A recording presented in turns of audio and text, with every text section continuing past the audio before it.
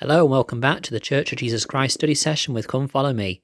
I'm your host Matthew Roberts, and we are going to continue with our study of the Come Follow Me materials this week. We are covering April 13th to April 19th, which has got Mosiah chapters 1 to 3 filled with love towards God and all men. And we're going to look today at the final personal study scripture study section, which is titled "Why did King Benjamin refer to Jesus as the Father of Heaven and Earth" in Mosiah 3:8. Now, I want to share an experience I had when I was teaching someone. We were discussing with them about reading the Book of Mormon and their thoughts about it.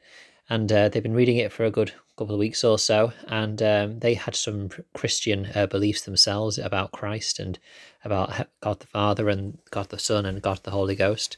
And they got to this speech by King Benjamin, and they were very confused. And they asked us to turn to the verse, and we discussed it together, and he shared this verse. It was Mosiah chapter 3 verse 8, and it said, "And he shall be called Jesus Christ, the Son of God, the Father of heaven and earth, the creator of all things from the beginning, and his mother shall be called Mary."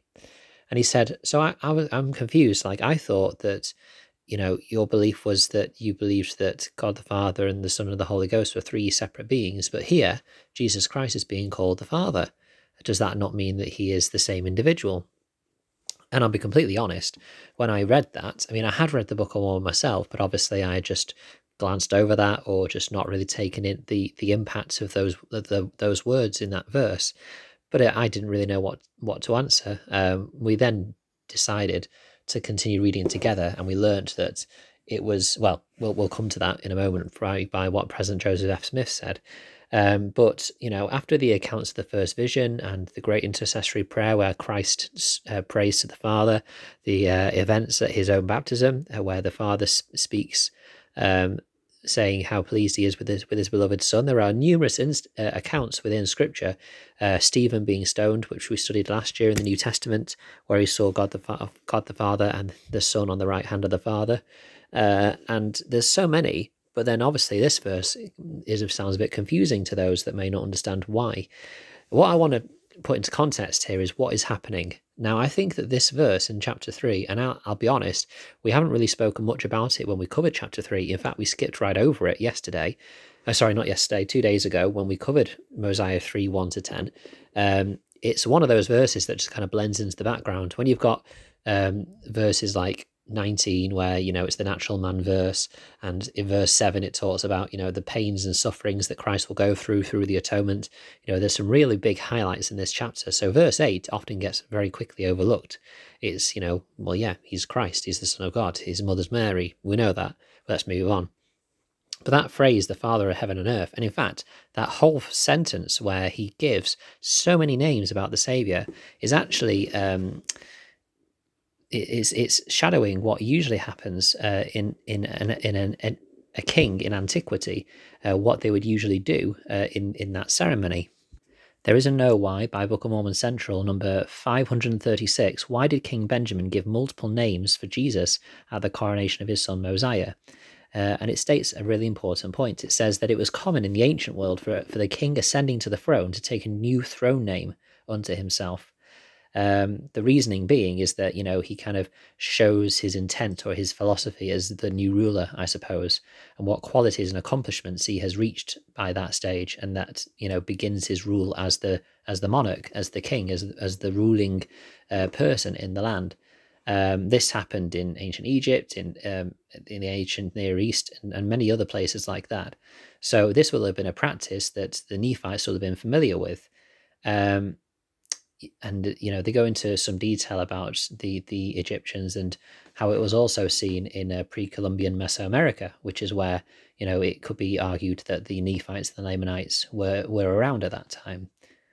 Important that we understand this, because around that time that Mosiah will have been given a new name or names as the new ruler, King Benjamin instead was visited by an angel and told about this Messiah, and he was given new names, which would give them more understanding about this Savior. Don't forget that the Savior probably wasn't a huge, they didn't have great understanding perhaps at that time, because they will have had some of the words and prophecies by Nephi in particular, but not much had been said about this Saviour and what he would come and do. They had the words of Isaiah and how they would be delivered at some stage, but this was really big. This was a huge event where King Benjamin gives these names. This shows just how much King Benjamin wanted his leadership and the leadership of his son to not be about them, but to be about that God that gave them life. And this is why his message is so focused on on serving others, being humble, and accepting that we are all unprofitable servants. And so this, where he is pronouncing this name of the Savior, just adds even more to that. So it's not just a random prophecy in the middle. This is all connected, and this is what he wanted his people to understand. He then gives them, he outlines all these names: Jesus Christ, the Son of God, Father of heaven and earth, Creator and all of all things, and his mother shall be called Mary. And that is interesting that he makes that pronouncement as well, that he would have a mortal mother, and what that mortal mother's name would be. He said that then, whilst he was there to proclaim his son Mosiah the next king, it was also to give his people a new name. And this is why the pronouncement of this 5-part name was so important in Mosiah chapter 3, verse 5. They could then know what this name was, what it stood for, and the power by which it would bring them forward as they all joined under this name.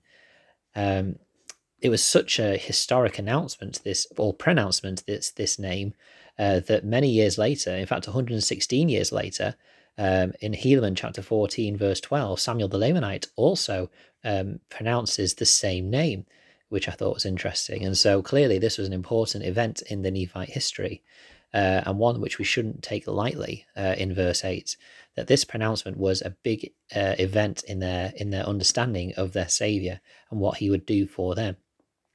Of course, in terms of why he was referred to as the Father of heaven and earth, there's a couple of things there. We know that President Joseph F. Smith in the manual says this, quote, Jesus Christ, whom we also know as Jehovah, was the executive of the Father, Elohim, in the work of creation. Jesus Christ, being the Creator, is consistently called the Father of heaven and earth. And since his creations are of eternal quality, he is very properly called the eternal Father of heaven and earth. Close quote. Now, I think that's a really important answer, that yes, he is the Father of heaven and earth because he carried out the will of the Father in creating it.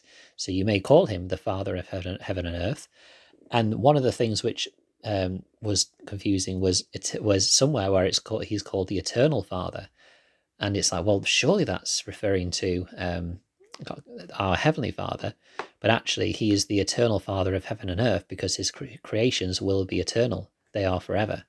And so that's a really important point by President Joseph F. Smith. But we also know that Jesus Christ is called the Father in the sense that he is the Father of the covenants that he makes with us. We fall under his name. We take upon us his name into our lives, into our or we say that we are willing to take upon us the name of Christ so that we can try and be living examples of him. I thought that was pretty interesting. So if there's anything that you've been studying, I'd love you to share it. You can share it by email, ldsstudysession@gmail.com. You can also share it on the Facebook group, Church of Jesus Christ Study Session with Come Follow Me. There's loads of people, there's loads of thoughts and opinions and things that I'll share on there. So I'd love you to share along with that and join in. We'll be moving into the next section or the next week of the Come Follow Me study together on Tuesday, as always. And tomorrow we will be taking a little breath from that and studying something else. Thank you for your time and for listening. And until we meet again.